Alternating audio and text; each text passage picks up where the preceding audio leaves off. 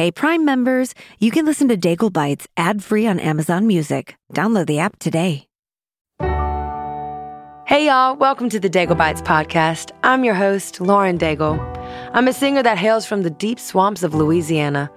I ventured my way up to Nashville to take the risk of jumping in on the pipe dream of singing on stages other than the ones I grew up seeing. Along this journey, I wrote a song called You Say, and what came next absolutely changed my life. I found myself in tour buses, singing on stages all over the world. And every single night I would get asked the question, what would Lauren Daigle be doing if she hadn't pursued music? Well, this season of Daigle Bites is answering just that. And I'm bringing you along with me on this adventure. I'm inviting new friends that I've just met and old friends that I've known for a long time to come and explore what it is like to pursue their passions. I know that they've inspired me, and I'm sure that they will probably do the exact same thing for you. So my absolute hope is that as you're sitting and you're listening, you then too can be inspired.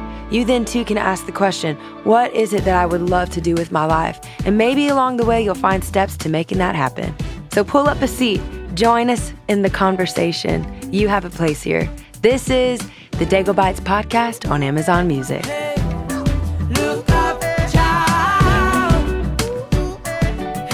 Hello, everybody. It's Lauren Daigle. Welcome back to the Daigle Bites podcast. All right, so this person who I had the absolute luxury of speaking with, maybe one of my favorite new friends. I didn't know him, and by the end of the episode, he felt like a very dear friend. We actually even exchanged cell phone numbers because we were like, let's be buddies. This guest is someone by the name of Kristen Griffith Vanderyacht, host of the Netflix show, The Big Flower Fight. Now, the reason why we chose Kristen for this episode is because I've always been interested in television, but I absolutely love the creative process. Kristen is someone who has multiple steps along the way in their journey, okay? They didn't just start off making flowers.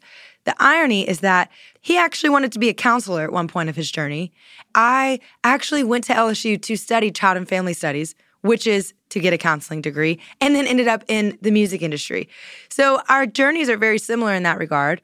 The thing that I found so compelling about Kristen Griffith Vanderyacht is that I actually left this podcast episode feeling more alive and more excited about the day at hand than when I first began the episode. He literally knows how to breathe creativity and ingenuity, even in his conversation style. It's so riveting and it's compelling. I hope that you enjoy this amazing episode with my dear friend, Kristen Griffith Vanderyacht.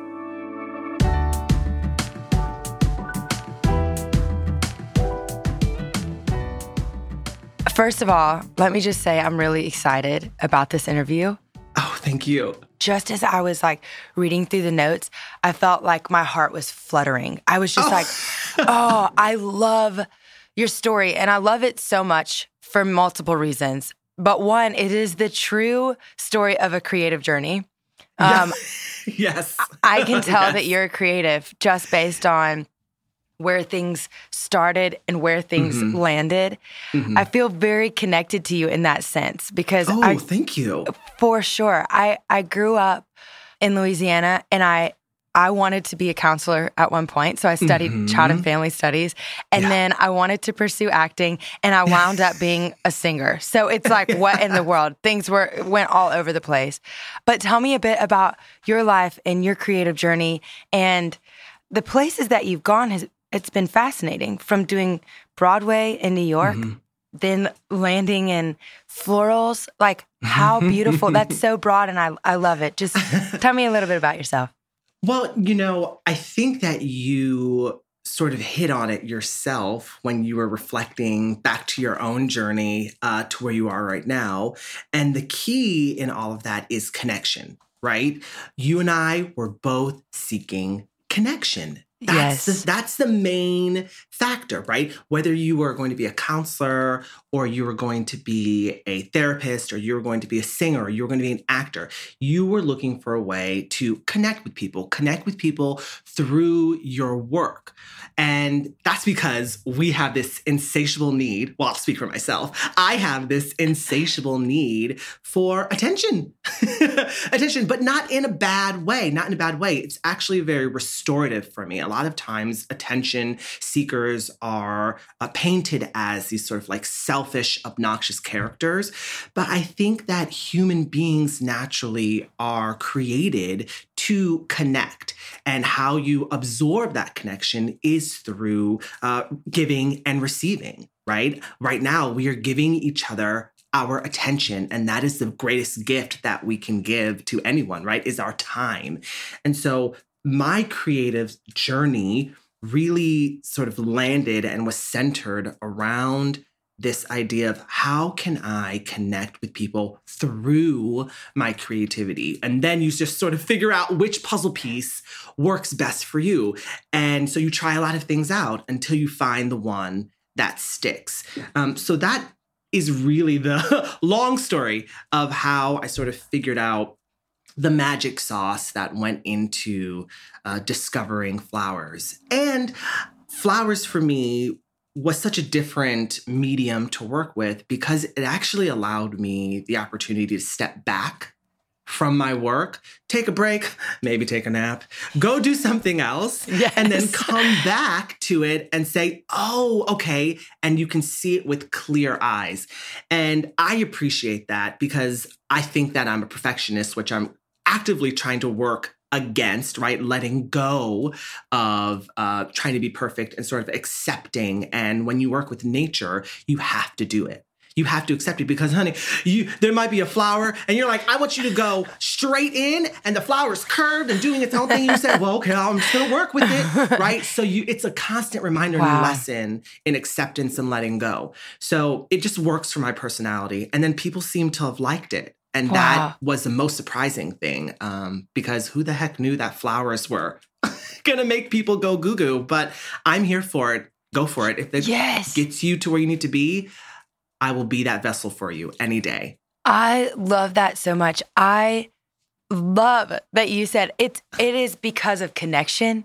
That's exactly how I feel. People always say, what is the thing about music? What is it about a song? Mm-hmm. What is it about? And I always say, and it's probably ad nauseum at this point, but I always say it's because of the story. The stories of people that come to you, the stories that you receive, it's like, it is mind-blowing, some of the things that we get to be a part of, just being these vessels that are consistently giving their time and energy to connection.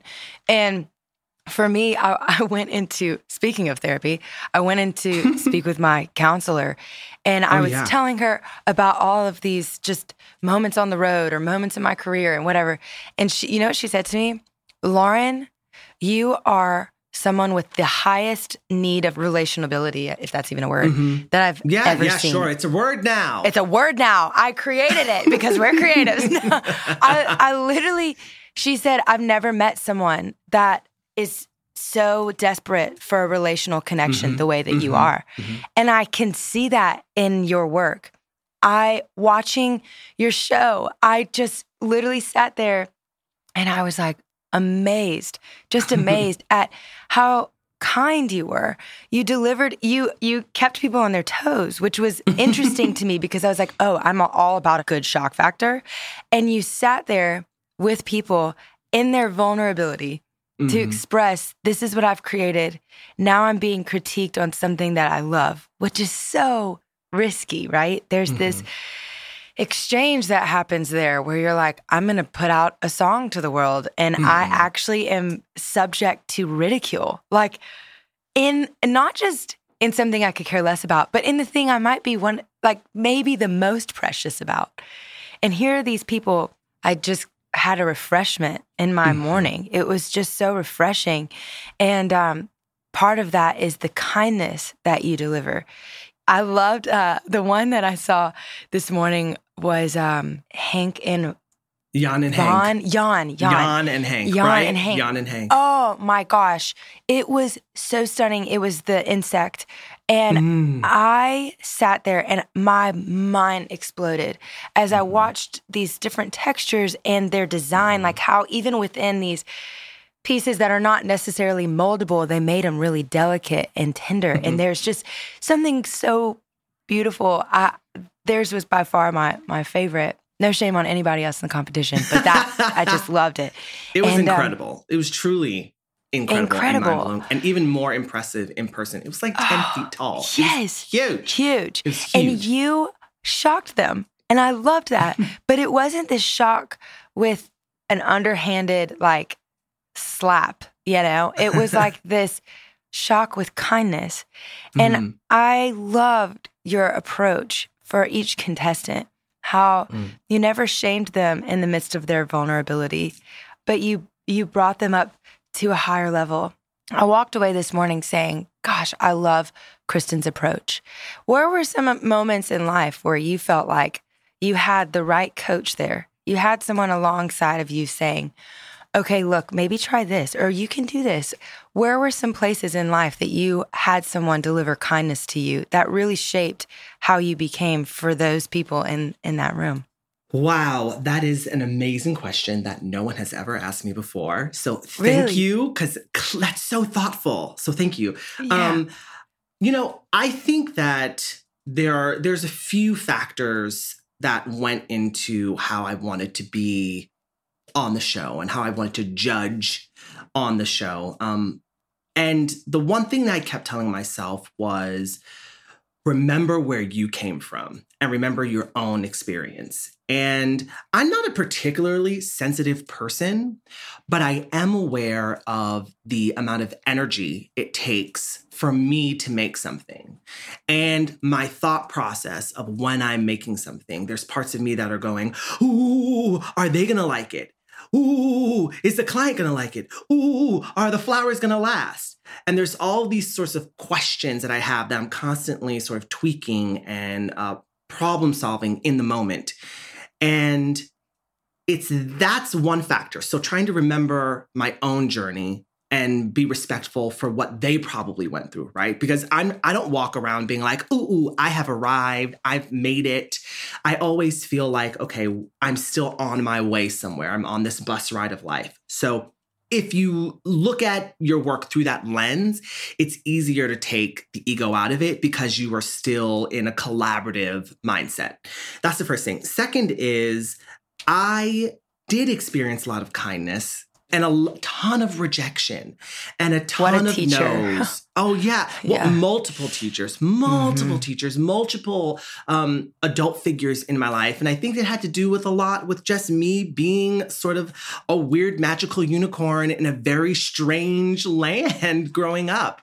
I was very rambunctious, loud. I was that kid who was always standing on their desk singing. I was always considered the odd man out. And I think that part of what I had always wanted as a child was to have an adult come and take my hand and be like, Kristen, you've got this. You are just fine. Here are some tips to make you shine in an authentic way. And so I wish I had that. So I was just trying to really give that back to everyone else out there, everyone else that was in the competition. So I was in many ways feeding and healing my own inner child in the show. But there were some very kind teachers in my life. I had I had one particularly amazing teacher in high school. Her name was Marcia Sakwa. She was my drama teacher at the Detroit High School for the Fine and Performing Arts. Yes, represent. At DSA. And she was incredible. And then, for my senior year, I went to this school called Interlochen Arts Academy in Michigan. And I had some amazing teachers. But thank you so much. I'm so glad that you saw that because I did not want to be a mean tear down judge. I feel like there's so much television out there where it's just built on chaos and drama. Mm-hmm. And in a creative environment, I know what I need is for someone to be like, I see what you're doing. here's extra. Here's something just to like raise the bar, something to think about. While also not tearing them down. I think that never works on anyone. It probably works for TV because people go, oh, and it's a shock factor. But if I want to see the best of the best, if I really want to see the best of the best, you have to create an environment where people can feel comfortable growing. Yes. Oh, I love that so much because I tell you, I had some similar situations in my childhood. I'll never forget, I had to take a makeup test because I was sick, had to come into class and take a test, right? And I think it was like while the other students were doing a reading assignment or something. And the teacher stepped me outside and she said, okay, here, I'm going to sit you right here on the steps and you take the test outside of the classroom. And we had like an outdoor school, so it was kind of indoor-outdoor, right? So I'm sitting outside on the steps and like I always do, I was singing at the top of my lungs while I was taking the test. Of course. Because the acoustics were too good. If you were on the steps, the acoustics were probably bomb. Yes. And so Alan Jackson, like I don't even know, what in the world, Alan Jackson song. And I am like guns blazing, singing this song at the top of my lungs. Here we go. Yeah. Put me in Hamilton. Let's roll. And I will never forget a student coming out, tapping me on the shoulder and said, hey, Lauren, the teacher wants you to stop singing. Because of the free spirit nature that just lived inside of me, I thought that kid had to have been joking. Oh, of course it was a joke. Like the teacher's actually amused that I'm singing because this is how I'm made. This is Get it for free. Is what's While in you can. Yeah. Come on. No, the kid was not joking and the teacher was very serious. And next comes the teacher and gave me detention for singing while taking a test. No. And I look back in that moment and my grades slipped that year. That was the first year that I ever had my grades plummet. And it was the first year I ever dealt with, am I good enough? And all of those questions. And that was the third grade. That's like early for that to be entering into psychology of a third grader. But the beautiful redemption of that year was also my music teacher. She came to me, and I remember there was it was a third grade play, and there was one solo opportunity, and we didn't do auditions and things like that back in the third grade. The teacher just chose who was going to sing the and it was Man in the Mirror by Michael Jackson. Yes! I know. Good stuff. Like back in the day. Yes. And I sat in that music class, and she delivered the news that there was going to be someone who got the solo. And I remember sitting there and thinking like, oh, it's probably going to be Claire because she's the most theatrical. She's the most like made for this, right? Right. In quotes. And she's the one with the best voice and all the things. And the teacher, came up to me after the class and said, hey, I would love for you to sing the solo. And it was the first time I saw someone recognize in me what I had been longing for the world to see. Like this recognition of a gift or a talent or whatever that I didn't actually believe in for myself. I just knew there was something there that I would love to explore. But it was the calling upon someone to say, no, I'll give you a place here.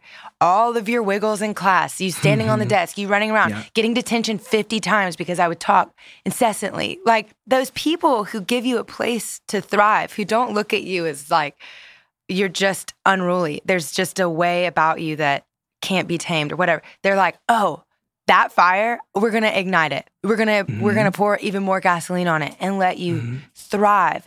That's what kindness does. That's what I saw in the episodes. Like you offered kindness, and kindness next to encouragement, honestly. And some practical advice. And some practical advice is such a beautiful way to grow. It's such a healthy way to grow. Well, I think it's important that we all sort of are able to find a safe place to exist. Yes. And television for a lot of people is that safe place. They don't, especially during the pandemic when the show came out, it was really the only way that we had to connect. And even when I was in London filming the show, like we were on set a lot. And I know you know about this. It can feel very isolating. Yes. So that cast and that crew also became my like surrogate family as well. So I really did want them to succeed. And I think you're absolutely right in talking about how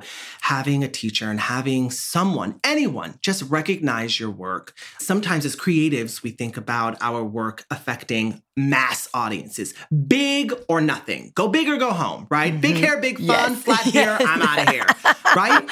So we think we have to make these giant impacts, but actually it's the small steps that have the biggest changes. It's the little small influences that have the biggest impact because that creates a rippling effect. And hopefully if the person who is positively impacted by what you're doing, they can then turn around and give that to someone else, right? And so I think that's what's always important to remember. And then it helps you recognize that your voice is unique as well. Your voice is what is unique. No one else can do what you do. And I recognize that no one else can do what I do. All we can do is try to give them the tools so they can find their own voice. So I think that, that's just what's really important about our own creative output. I love that. But what were small steps in your journey that you were like, I know if I take this, it might seem minute, but I just feel opportunity in this, or I just feel life in this, or excitement. Where were some of the small steps that allowed you to get from point A to point B? Well, there's one that sticks out to me very, vividly. When I was living in New York City, I was going to grad school at Columbia to be a counseling psychologist, like a school counselor. Wow. And I was in grad school and it was so hard. It was so hard, but also scary.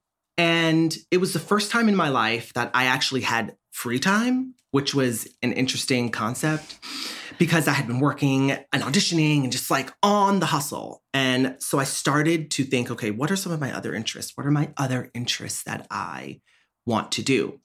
And so I was like, well, I really love flowers. Let me just send an email to some of these flower shops, see if anyone's accepting interns, right?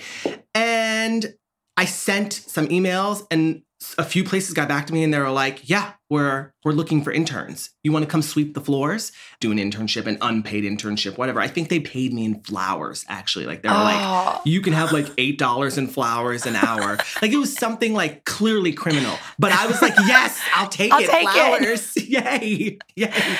But one of the days that I was in the shop, it was late. We were getting ready to close. I remember it being very dark. I think it was in winter because it was in New York City and it was very cold. And I was sitting there sweeping, minding my own business. The shop was empty.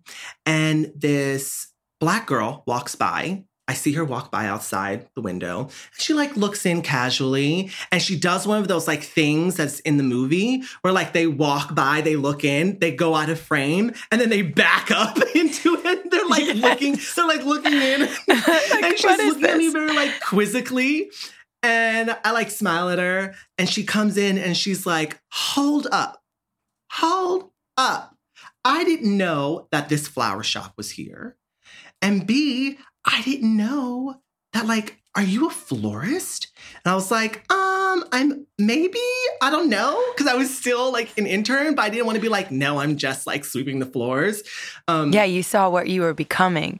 Yeah. She was like, I've never seen a Black florist before. She said, only florists I've ever seen are old white ladies like Martha Stewart. No offense, Martha Stewart, you look great. And she was and I was just oh yeah, well, sure. Yeah, I'm here. And she was I didn't even know this was in the realm of possibilities for me. Wow. And I was oh my gosh. Sometimes you have to see a version of yourself in a space where it didn't exist before in order to recognize that door is open to you.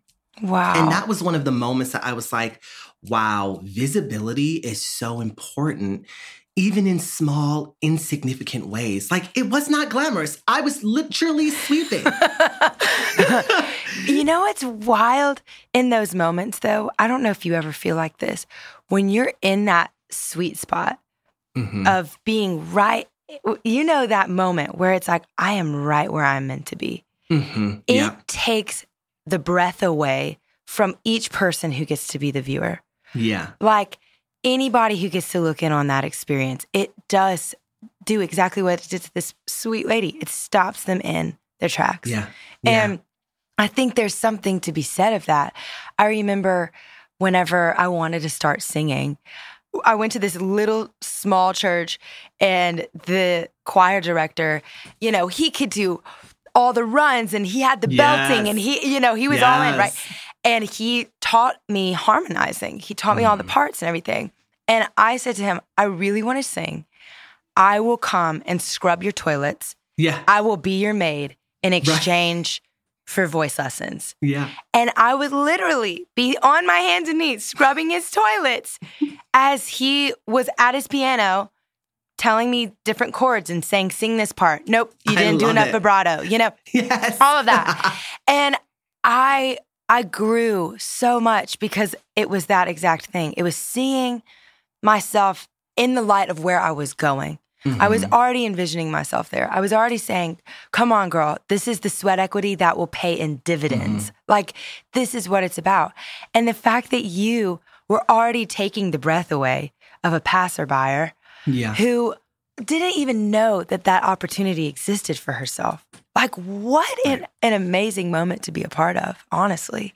And you were sweeping the floor. Humility. Like, it's beautiful. It was wild. Well, I think that for yourself, what I heard in that story and what I also recognized in that young girl, because I think she was maybe like in high school. She was young. Oh, I love that. Oh, I love that so much. What I recognized in both of you is vulnerability. You were both willing to ask, right? Because you could have just been like, ooh, that guy's too intimidating. I'm just going to stay away. Oh my gosh, let me go back home and like crochet, right? Or she could have said, oh, that's strange. Never seen that before, and kept moving. Yep. Right? But I think that taking a moment to pause and feed your curiosity requires a level of vulnerability that I want everyone to start to have for themselves. Mm-hmm. Like, empower yourself to ask the questions, to pursue your interest. And even if it doesn't turn into a career, I promise you that you will have a more satisfying, robust life because you're going to find yourself living authentically, authentically as yourself. And you'll be a much more well-rounded individual. And that's what I heard from your stories, that you really were just being vulnerable. You're like, I ain't got no pride. I will scrub your floors. Teach me how to do that. Right? Yes. And I think that's what's so cool about it. And that's, you know, you put in the hard yards, you put in the sweat equity. And also I think that what I also heard is that you found yourself someone that you were inspired by. And that is the other secret factor, the key to any sort of creative experience, is you need to surround yourself with the people who make you go, oh, wow. Yeah. You need to surround yourself with those people because they will constantly uplift you. And you, even if you don't feel it, are uplifting them as well. It's this really beautiful give and take relationship. And so surrounding yourself with really people who just like excite you is so important. I used to tell people that with songs. I heard someone say this once. They said, you know, your songs are simply the seeds, but all the people in the audience, we're the scatterers. Yeah. And I thought, oh my gosh, it's great. It's like a gorgeous exchange of, okay, I'm going to create this thing. It's actually not the epicenter. We have to work in tandem for this to become something profound. And there's something so beautiful about that, finding people that inspire you to say, I am wanting to drink from the well. Like, what is this? And they're saying, oh, actually I have a lot of water to give. Here, let me teach you. Like, there's something really amazing about that I love. Yeah. Another thing I want to piggyback on that you said is you talked about starting with something that you love, starting with something that inspires you, whether it's a person or whether it's a thing, whatever. I want to read one of your quotes, if that's okay. Oh, no. No, it's awesome. It's really good. It's always so funny when people read my quotes because I always say, did I say that? Did I say that? I feel like saying Steve Urkel. Did I do that? You have an amazing voice. You say such great and profound things. So why not reflect on them? It might be a great teacher. One thing I loved that you said, there's no rules to creativity. True. And I will never forget, I was in this place called Winthrop, Washington. It's outside of Seattle. It's in the Cascade Mountains. Beautiful. If you ever get a chance to go there, go. It's gorgeous. But one of the first, I guess, classes, if you will, it was like a retreat exercise kind of thing. They talked about the beauty of limitation and how limitation is so daunting for a creative because they're like, don't put boxes around me. But how when you are forced with limitation, you actually have to learn how to work outside and around the box. Interesting. I know. I was like, what? This is such a juxtaposition. But as I've grown as a creative, I understand that premise of like, yeah, if we put these guide rails up, do we actually have to work within them or can we work around them? So this is kind of nerd talk, right? But the high, like a lot of cymbal swelling, that's in kind of like a 3K frequency. And I don't know what it is. It makes me almost sick. Like I actually went and got my DNA read and they said that it is a part of my DNA sequence. Oh, that's so interesting. But my last record, we took almost all cymbals off of the record because I was like, it is so distracting to me. Yeah. And it actually makes me like spin, like gives me the spins. And I look at that now and think, was there some element of a limitation that brought about greater creativity? I say that to say, when your quote, there's no rules to creativity, I flourish in that. I flourish in that because I wrestled with this idea of limitation for years since that retreat. I've been like, wow, okay, I'm going to adopt that theology for a bit and see how that feels. And what I've found is that even with limitation, creativity still has no rules. You know, that quote really comes from me reflecting on my days as a performer and reflecting on my days auditioning.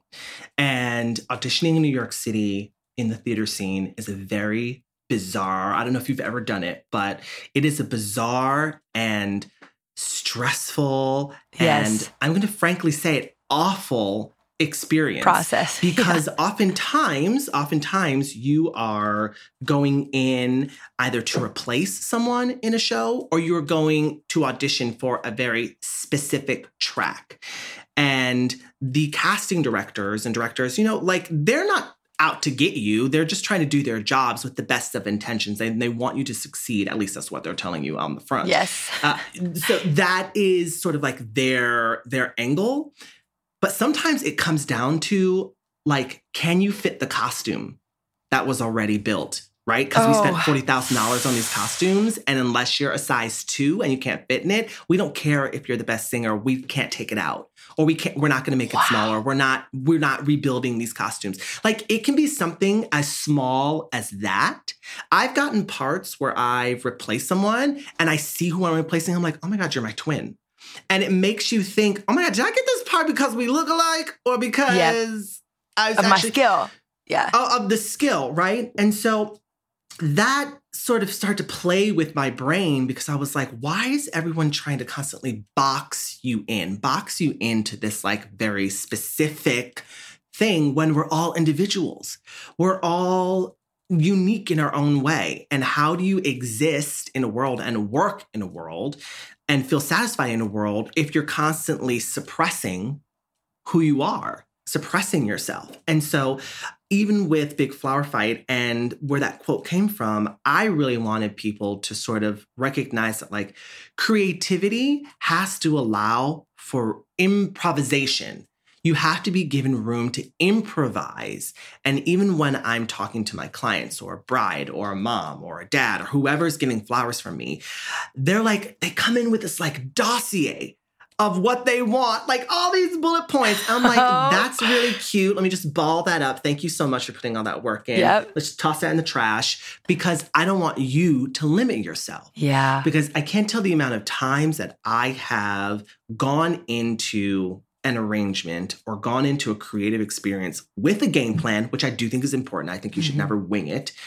But that game plan morphed into something better and bigger than what I had originally envisioned. So I want people to take away the shackles of trying to fit within the cube of life and free themselves so they can improvise. And through that improvisation, why is that word so hard to say? I know. Improvisation. I'm going to get it by the end of this conversation. Improvisation. Yeah, improvisation. And through that improvisation, you will actually figure out who you are, because you cannot figure out who you are unless you're experimenting, right? Unless you are trying things out. So like sometimes it's the people who think outside the box, who break the rules, who are the ones who are setting the trends. Yes. Breaking the rules is what helps creatives to grow. And so that's where that comes from. And I hope that, I'm so glad to hear that you liked that quote. You know, it's awesome that the journey that you've been able to go on has expanded. And this is what art does. This is what breaking the rules does when it comes to art. It expands the landscape for the generation coming up after you. It's amazing. Another quote that you said, speaking of breaking the rules, which I love, choose colors that make you excited, colors that make you smile. If you start there, you will always be happy with the end result because you've started with something you love. Next, buy a lot of them. When it comes to flowers, more is more. And I so appreciate that because I feel like that's a quote that ties into kind of all areas of life. You know, if you start with love, it's amazing that at the end of it, you'll probably still end up feeling joy or feeling some sense of satisfaction or some sense of even gratitude at the end of it if you start with love. And I've worked with flowers before, and I saw that your mother was a gardener. Is that correct? She had, well, it's sort of like, yes, I would say she was a gardener, but I don't think that she was as obsessive about it as I am. Yes. I would say that she was probably, I'm going to call her a gateway gardener. That's right. She ushered me. That would be my whole family. Yeah. Yeah, she's a gateway gardener. So she's the one who sort of like opened my eyes to the joy of flowers, for sure. Yes. I feel so connected once again. My grandmother was a master gardener. She worked with roses. So acres and acres of roses. Wow. And just beautiful. She lived in horticultural land. She worked at LSU with all the gardens there. And my grandfather was a lily gardener and loved lilies. So they kind of specialized in two areas. But my mom, every time that I come home, she always picks fresh flowers from the garden and makes an arrangement and puts it next to my bed or something. Any guest. That's so nice. I know. That's so thoughtful. Oh my gosh. It's so beautiful. Any guest that comes into the house, my mom always has fresh flowers, always. I love that. I find these like amazing moments to go out in the garden and say, okay, I'm going to arrange this way, or I'm going to shape this way.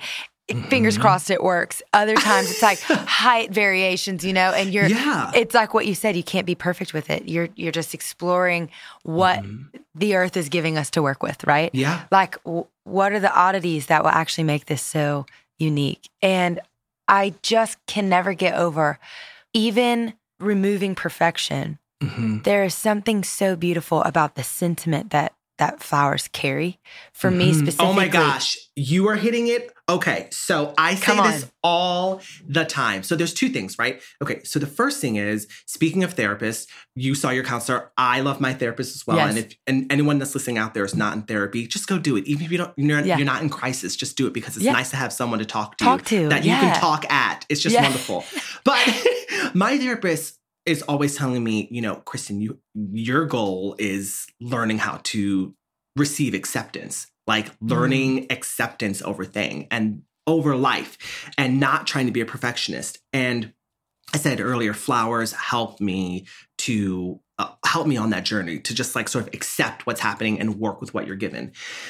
So now the second part of the sentiment, this is major. And this is why I think everyone connects with flowers and why flowers and nature are so healing, but specifically flowers.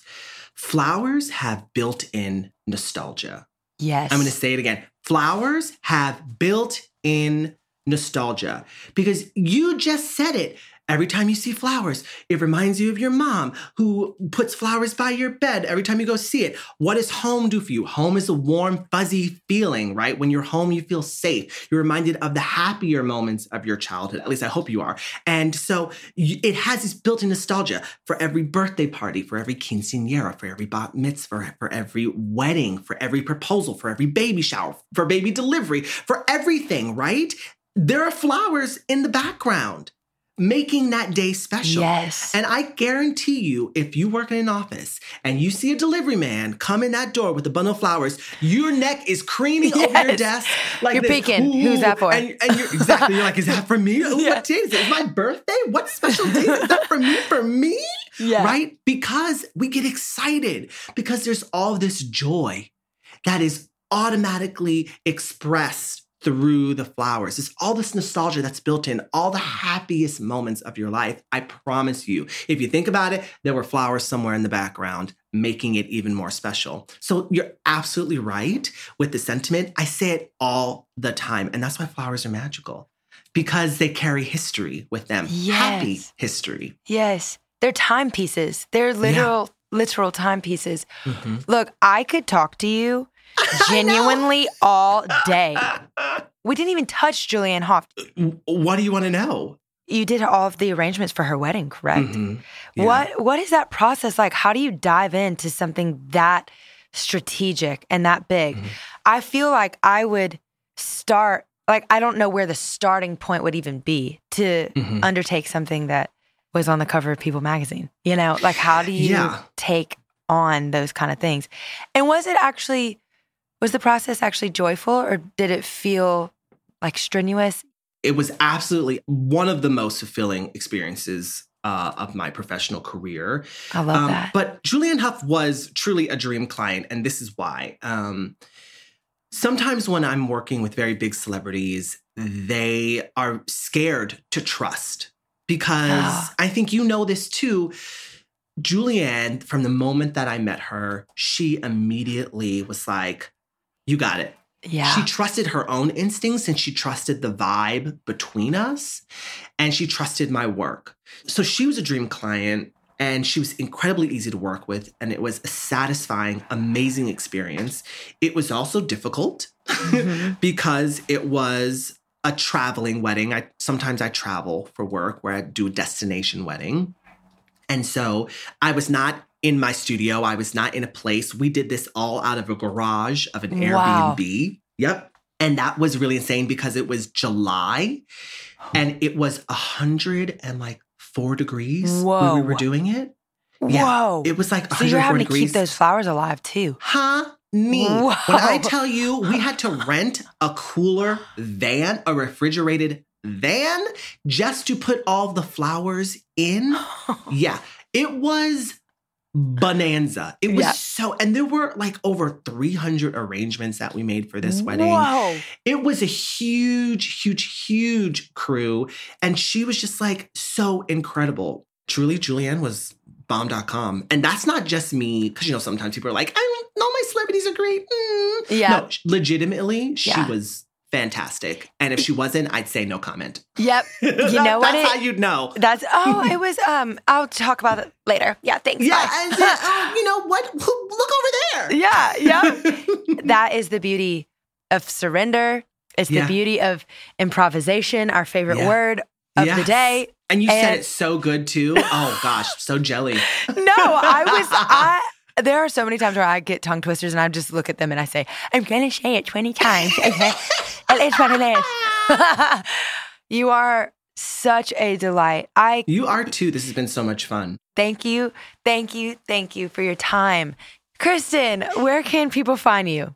Yes, like socials and all that. Yeah, for sure. You can find me on the Instagrams at Kristen GVY. That's Kristen, G as in girl, V as in Valentino, Y as in yes, please.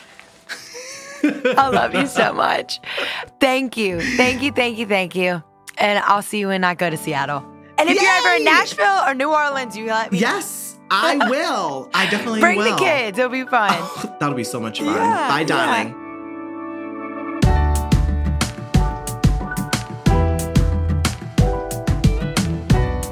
Daigle Bites is an Amazon Music podcast hosted by me, Lauren Daigle, and produced by Elizabeth Evans Media Productions.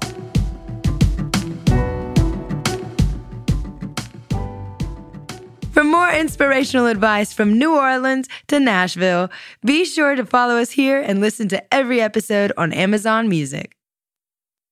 Hey, Prime members, you can listen to Daigle Bites ad-free on Amazon Music. Download the Amazon Music app today. Or you can listen ad-free with Wondery Plus in Apple Podcasts. Before you go, tell us about yourself by completing a short survey at Wondery.com/survey.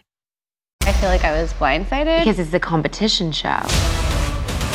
From the producers of Jury Duty and The Bachelor.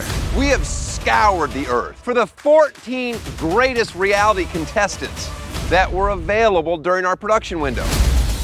Comes a reality competition show about reality competition shows. Nobody has dared to find out who is the actual best at just being on a reality show. I'm your host, comedian Daniel Tosh. It's win or go home. Each episode, our contestants will face new challenges that will test their strength and lack of life skills for a chance to win $200 million. Thousands, not millions. $200,000. Prepare, because it's about to be ugly, crying, lots of fighting. Tasha, I have to defend myself. Celebrating 25 years of reality TV with your favorites. I have diarrhea. You cannot do this to me.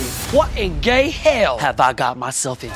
The GOAT, premiering on Freevee and Prime Video on May 9th.